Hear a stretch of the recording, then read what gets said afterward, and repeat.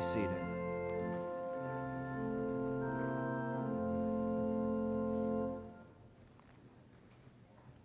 That brings us to Acts chapter 2.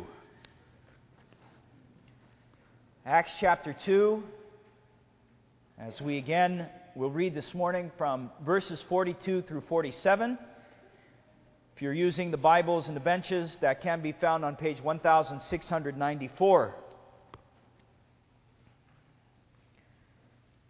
As we continue to work our way through Luke's, the second volume of Luke's Gospel. The first volume of his Gospel is named Luke. And here we have the Acts of the Apostles, volume 2. You remember that this description of the activity of the early church, these activities which characterized the early Christian church, comes right on the heels, this description of that comes right on the heels of Peter's sermon on the day of Pentecost. So we'll read from Acts 2, beginning at verse 42. This is God's holy word. They devoted themselves to the apostles' teaching and to the fellowship, to the breaking of bread and to prayer. Everyone was filled with awe, and many wonders and miraculous signs were done by the apostles. All the believers were together and had everything in common. Selling their possessions and goods, they gave to anyone as he had need. Every day they continued to meet together in the temple courts. They broke bread in their homes and ate together with glad and sincere hearts, praising God and enjoying the favor of all the people. And the Lord added to their number daily those who were being saved. So far, the reading of God's holy word. Beloved congregation of the Lord Jesus Christ and friends, even though Jesus had ascended into heaven, He was continuing to work powerfully by the Holy Spirit and through the apostles. The book of Acts is the record not merely of the apostles' work and of the early Christians' work, but it is a record of Jesus working by His Spirit and through His apostles. In verse 43, we read that everyone was filled with awe, and many wonders and miraculous signs were done by the apostles. You see, through the apostles in the book of Acts, Jesus was continuing to give humanity a foretaste of the great glorification day which was coming. All of that work that Jesus had done that we read about in the Gospel of Luke, performing miraculous signs and healing people and reconciling those who are alienated, all of that He continued to do by His Spirit through the apostles in the book of Acts. But He was not only working to give a foretaste of glorification to the fallen human race, but He was enlisting people, right? Through the ministry of the apostles, through the ministry of the church, He was enlisting people who were not yet part of those who would receive the blessings of the glorification that was coming. He was enlisting people to true faith in Himself so that they would stand in that day and enjoy His blessings too by His grace. And not only was He bringing people in, enlisting them, but He was establishing and shaping the church and teaching the church by His Holy Spirit through the apostles to care for those who had already been enlisted unto that great day of glorification, those who had already come to true faith in Jesus Christ. These were the two tasks of the church, as we saw last week: to enlist people in the work of evangelism and outreach, and then to care for those who are already brought in, already enlisted into the fellowship of those who would be called Christians, who would receive the outpouring, the full outpouring of the glorification at the last day. And we saw that this little description of the early church's ministry, this activity which characterized the early Christian church in these passages, really focuses on how Jesus shaped the church to care for those who had already been brought in. Now you've got to be convinced, along with me, that Jesus is the one who is shaping the early church by His Spirit and through His apostles. If you don't understand that, then you'll just read the book of Acts as a record of what happened in history, which might be exciting because you see what the Lord was doing then. But it wouldn't have necessarily a lot to say to us about what the Lord wants us to be now. But you see, if you acknowledge that Jesus is the one who is shaping the church then, by His Spirit and through His apostles, then you will look at what He has shaped and say, yes, that is the model that we are to follow. I want to remind you, this is exactly what Jesus is doing. Remember in chapter 1 of Acts, the first 3 verses, Luke says, look, I wrote about all that Jesus began to do and teach. In the Gospel of Luke, he's talking about, volume 1. And when he says what Jesus began to do and teach, he's implying that Jesus is continuing to work in the book of Acts that he's now writing. Jesus is shaping His church in Acts. Remember, He hadn't been taken up to heaven, Acts chapter 1, verse 2, until what? After He had given instructions through the Holy Spirit to the apostles that He had chosen. So the apostles are shaping the early church. They are teaching the early church based on the instruction they heard from Christ before He ascended. And the product of the apostles being used by Christ to shape the church is what Christ wants His church to be. He appeared, verse 3, to them, the apostles, over a period of 40 days and spoke to them about the kingdom of God. He's instructing the apostles so that they will then instruct and shape His church. Acts chapter 1, verse 23, when Judas had been putting himself to death in shame, he needed to be replaced. And where did the apostles look to find who should be replaced? They looked to the Lord's will. They cast the lots, and the lot fell to Matthias, and he was added to the 11 apostles. Because the Lord was putting Matthias as the 12th apostle to be the one that He wanted to lead and shape His church, along with the other 11. And if you wanted further proof of this idea that what we are reading in the book of Acts, when we are reading the characterizations of the early church, is a model for us, remember we said last time that there are 3 of these summaries characterizing the activity of the early church that Luke sets aside in a special way. He's not just talking about history, for example in Acts 2, the coming of the Holy Spirit and the great day of Pentecost. But then he takes a little break in between before he records the next great event, and he talks about, sort of takes a step back and says, by the way, this is what the church looks like. We said that he signified that by changing the tense of the verbs that he was using. And then he goes on, back to the history. He'll talk about the healing of a lame man, which we'll look at next time in Acts chapter 3 and 4. And then after that, he stops again, takes a step back, and gives another little summary in chapter 4, verses 32 through 35, shifting the verbs again to say, listen now, take a step back, look at this, Christians. This is what the church is like, established by Christ, shaped and taught by Christ, by His Spirit, through His apostles. Look at these descriptions and conform yourself to them. He does it again. Ananias and Sapphira, the event, chapter 5, 1 through 11, and then another summary, chapter 5, verses 12 through 16. Shifting the tense, taking a step back, saying, church, this is what Jesus wants His church to be like. And so we come to this description. It is prescriptive for us. And what was the church doing? They devoted themselves, verse 42, to the apostles' teaching. We looked at that last time. We talked about the passionate and the fervent, the uncompromising devotion of the people of God to the apostolic ministry, primarily meaning the preaching of the Word that the apostles were doing as the church was gathering together. It was an admonition to us not only to desire to grow in grace and knowledge of the Lord Jesus, but to grow in the grace and knowledge of the Lord Jesus in the Scripture through the apostolic ministry. Those who have been appointed by Christ to be His ambassadors, be those who are appointed for the ministry of the Word, to teach and to preach, to build up the saints. We talked about how that challenged our own default cultural neglect of public worship. Not only our personal apathy, not caring about growing in knowledge, but also, even if we care about it, to resist the apostolic ministry and to forsake the assembling of the saints together. That's not what the church is to be like. We are to be devoted to the apostolic ministry, aren't we? Primarily the preaching of the Word. They were also devoted to what? They devoted themselves to the apostles' teaching and to the fellowship, we said. To the fellowship. And we said three things about that. First of all, it's really simple. That the members of the early Christian church actually spent time together doing the mundane things of life. Verse 44, all the believers were together. They actually spent time with each other. They, verse 46, took some meals together.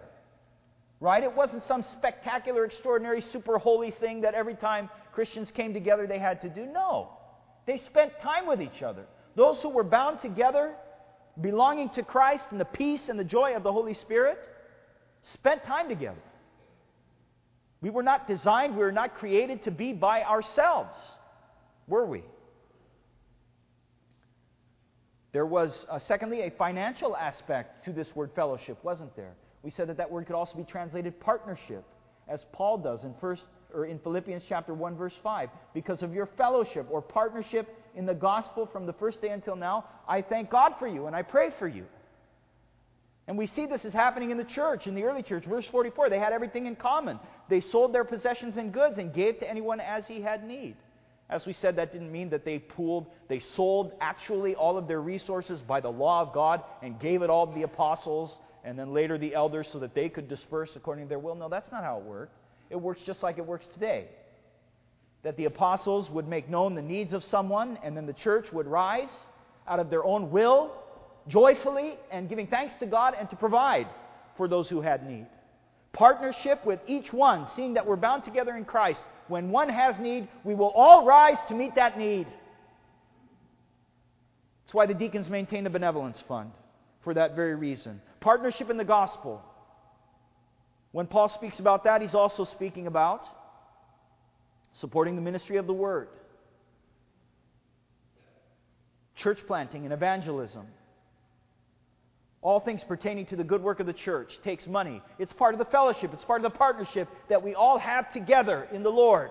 This is what the early church was doing, Luke says. And part of, thirdly, what was characterizing the fellowship of the early church was an infectious joy and peace in the gospel of Christ.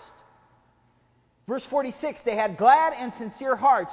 They praised God and they enjoyed the favor of all the people. You see, the Christians were overcome in the early church with the power and the magnificent grace of God, that they had been redeemed from all of their sins and miseries. It had gripped them. They were so thankful and excited that the glorification which was coming is theirs by faith in Christ, that they lived all of their lives, even they went through their trials, with a deep-seated joy and peace that other people, even people who thought they were insane for believing what they termed to be a myth, still recognized the joy and the peace that those Christians had and the stability then that came in their lives and gained the favor of all these people.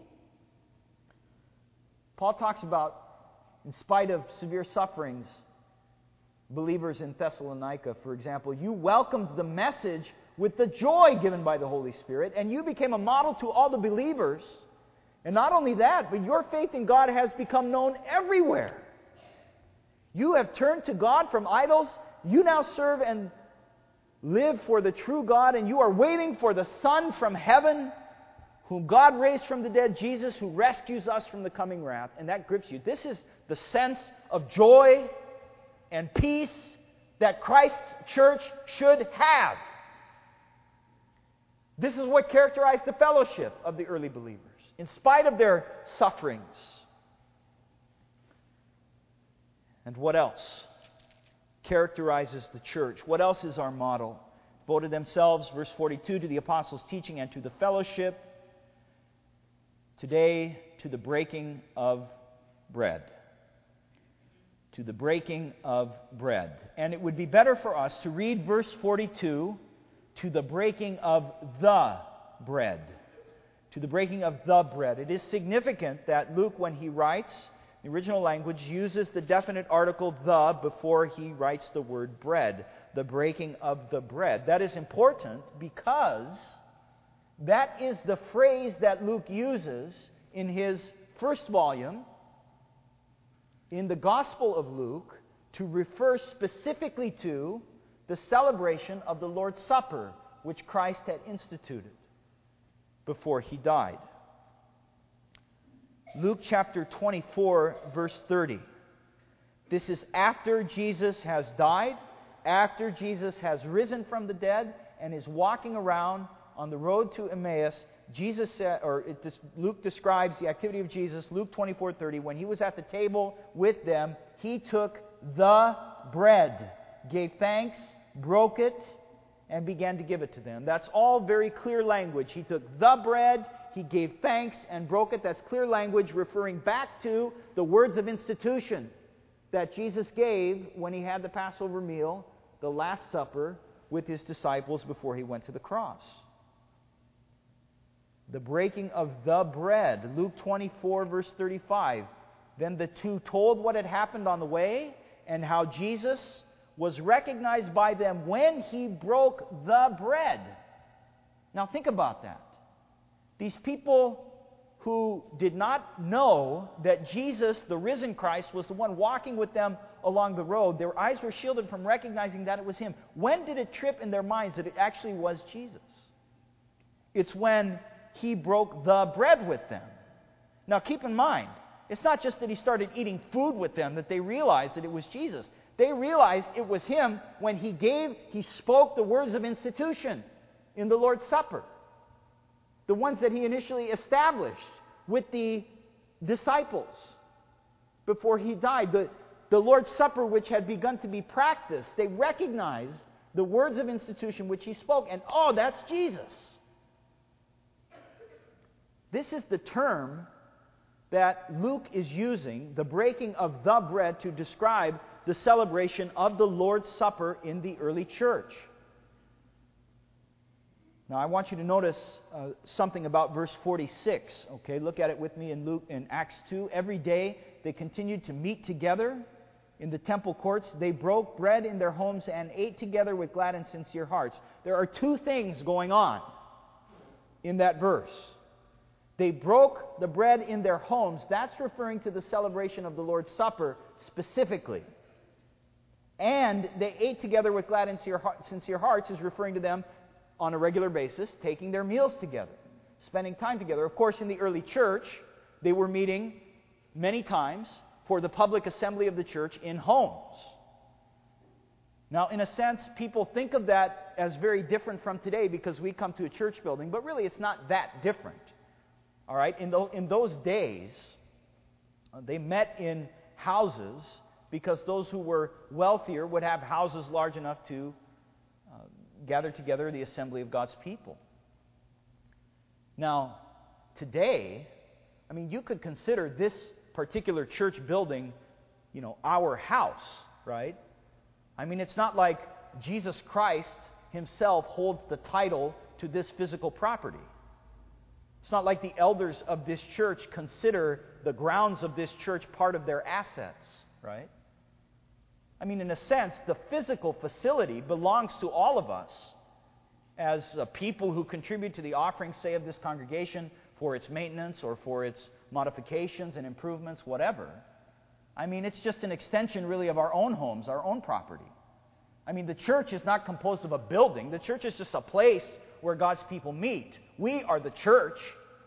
We, the people of God, the members of this church, under the oversight of our elders and ministers of the Word, and deacons. We are the church. This is just a building. It's like one of the houses in which we're meeting that all of us happen to sort of own in common. Right? This is what's happening. They're coming together. The early church, is partaking of the special sacrament of the Lord's Supper, the breaking of the bread, in their case, in the context of a meal. So you see, they would come together for a love feast. They would come together to eat. Maybe even call it like a potluck, They come together, and in the course of that meal, then those appointed, would pronounce the words of institution and have the congregation partake of the Lord's Supper together. But they're two different things, all right? Now, it's very clear if we would approach the Scripture and ask the question, what do we think that it says about how often the early church was celebrating the Lord's Supper? Yes, it may not be possible to pinpoint an exact frequency, but it is fair to say, I think, that the early church was characterized by partaking of the Lord's Supper, the breaking of the bread. By Acts chapter 20, we'll see it later. It says, verse 7, on the first day of the week, they were gathered together to break the bread. Far from an infrequent practice in the early church, the administration of the Lord's Supper was a regular part of the church's activity.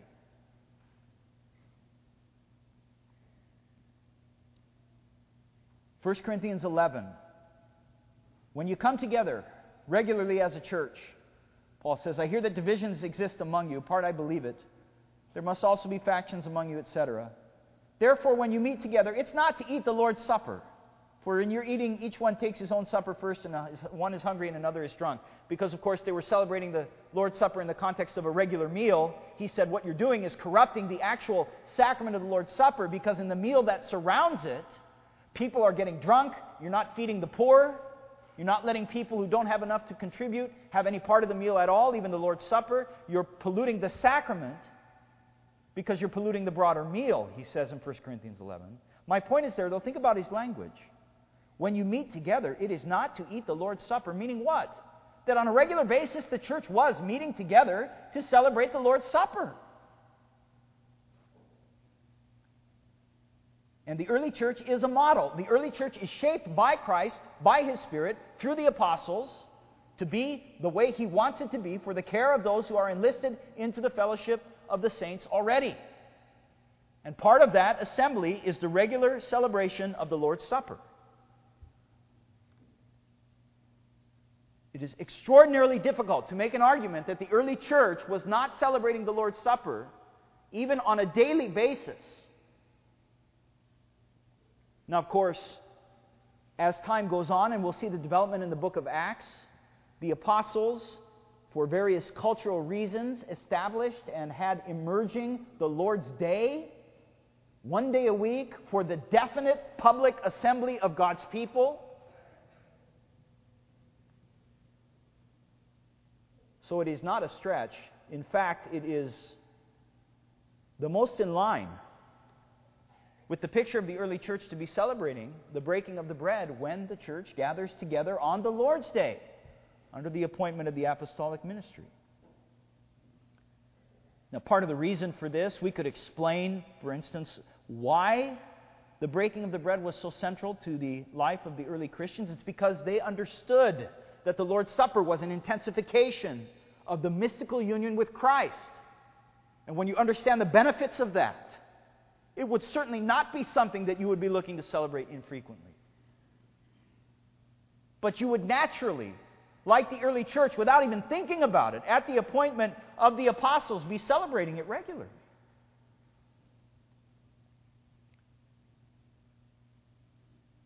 I've heard people ask questions. These debates say about the frequency of the celebration of the Lord's Supper, they get put at different times and for different reasons, right? I mean, this debate wouldn't even have occurred to the early Christians and to the apostles, that it was even a question. But, somebody says, well, we have 2 services on the Lord's Day today, so should we have it morning and evening? And the answer is, well, if you look to the history of the public assembly and public worship in the early church, you find that they don't immediately have this set pattern of morning and evening worship. So to ask whether or not they would have celebrated it morning and evening as if everything that we do today, modified for cultural reasons, acceptably, we have to read that back into the Scripture and expect it to be that, that's ridiculous. The simple point is that the breaking of the bread is a regular part of the assembly of God's people in the early church. It's a central part. It's as central a part of the worship as the devotion to the apostles' teaching, the preaching of the Word.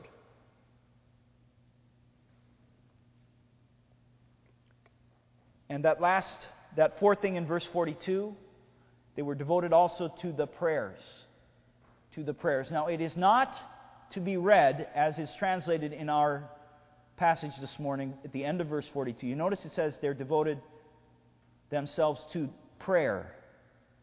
And that makes it sound like that their devotion about which Luke is speaking here is, their commitment overall in their lives to be a prayerful people. Now, of course, we know that that is the call of Christ to us in our lives out of gratitude. Prayer is the most important part of gratitude, right? The Catechism says we ought to be devoted to prayer. You've heard about us teaching that not only in the public assembly here, not only in our prayer groups, but also at home, and really throughout our lives, day by day, we ought to be a prayerful people. We know that, but that's not what Luke is talking about here.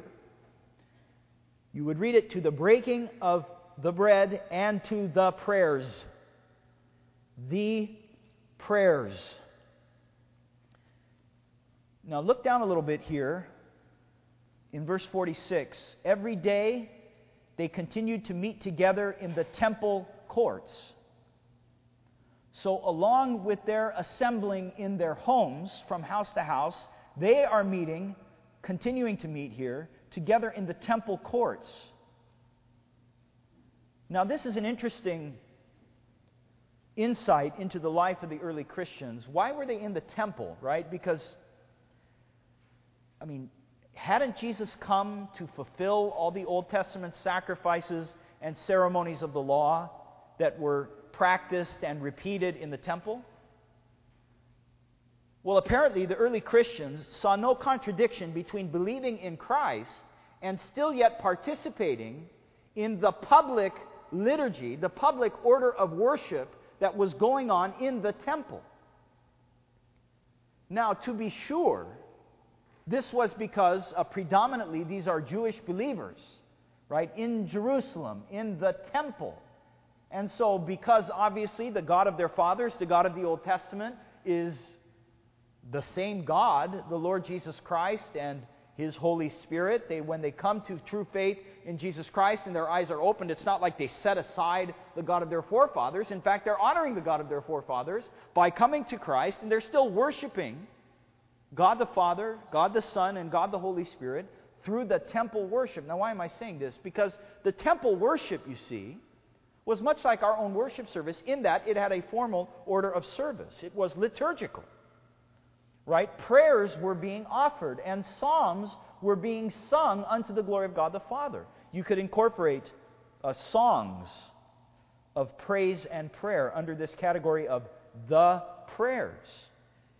The point is, the Christians are gathering in an ordered service of worship that has a liturgy, that has prayers which are to be recited together. You know that we do that, don't we? Lord's Day by Lord's Day. This is why sometimes, most weeks, in fact, we speak together a prayer of confession. That is a formal prayer that God's people all recite together to the Lord. You know that in the evening service, Lord's Day by Lord's Day, we pray together the Lord's Prayer, right? Those are formal prayers. That's following the pattern that the early Christians felt comfortable to do, the ordered service of worship in the temple. It wasn't just haphazard, everybody just said whatever came to mind, all disordered. No. The Lord had arranged His worship with structure, singing the psalms, praying formal prayers out unto Him, including, of course, the prayers that are spoken in the temple by the priests on behalf of the people, today by the pastor on behalf of the people in the congregational prayer. In that way, our services of worship are structured after the apostolic model. Worship is not, like it's understood to be in many places today, just a haphazard thing where people gather together and some guy gets up there and does whatever he wants, whatever comes to mind. When he stands up there in the first place. No, we believe that there are elements of worship that are ordered by God's Word. They happen to be mentioned here. The apostles' preaching and teaching, right? The fellowship, particularly what aspect of fellowship in worship is what? It's the giving of our offerings, right? Our partnership in the gospel ministry, our partnership in supporting the needs of the saints. That's what offerings are in worship. We do that not because we made it up or we thought it might fit nice there. It's because Jesus shaped His church like that, right? The breaking of the bread, the administration of the sacraments is in our worship because it's prescribed here. The prayers, meaning the orderliness of our worship, the actual prayers that we speak together or that we speak, that the minister will speak on behalf of the people, the songs that are ordered following the pattern of temple worship. This is what the early church was doing. and how it was shaped.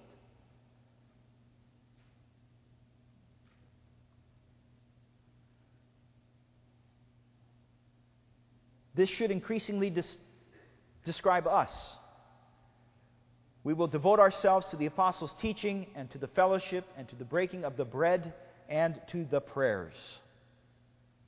Everyone was filled with awe.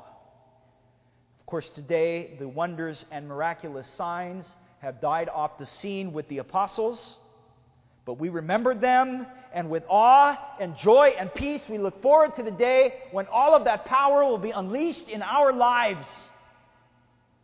And in the meantime, we devote ourselves to the work of evangelism and outreach and for the care of those whom Christ has already enlisted until that great day. We were together, and we have everything in common. When we are called to, we would sell our possessions, sacrifice everything that is necessary to give everyone as he has need. We continue to meet together.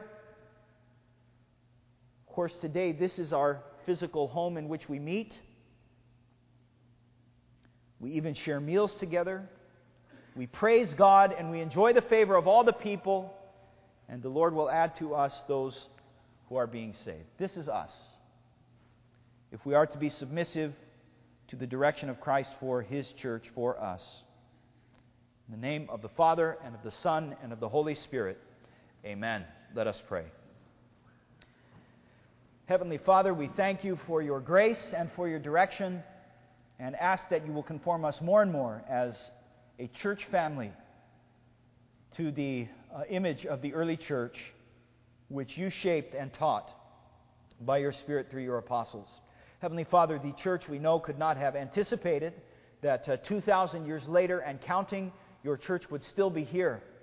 And Lord, the further away we get from that time in history, maybe we are the more tempted to devise our own ways of doing church, and to think that we need to reinvent the proper way to worship You, and to, Lord, follow after the ebbs and flows of cultural patterns, Lord, to be relevant. But we know that the power of Christ is always relevant, and submission to Your will is pleasing to You, and that is what is the most important. Give us grace to follow You. We pray in Christ's name alone. Amen.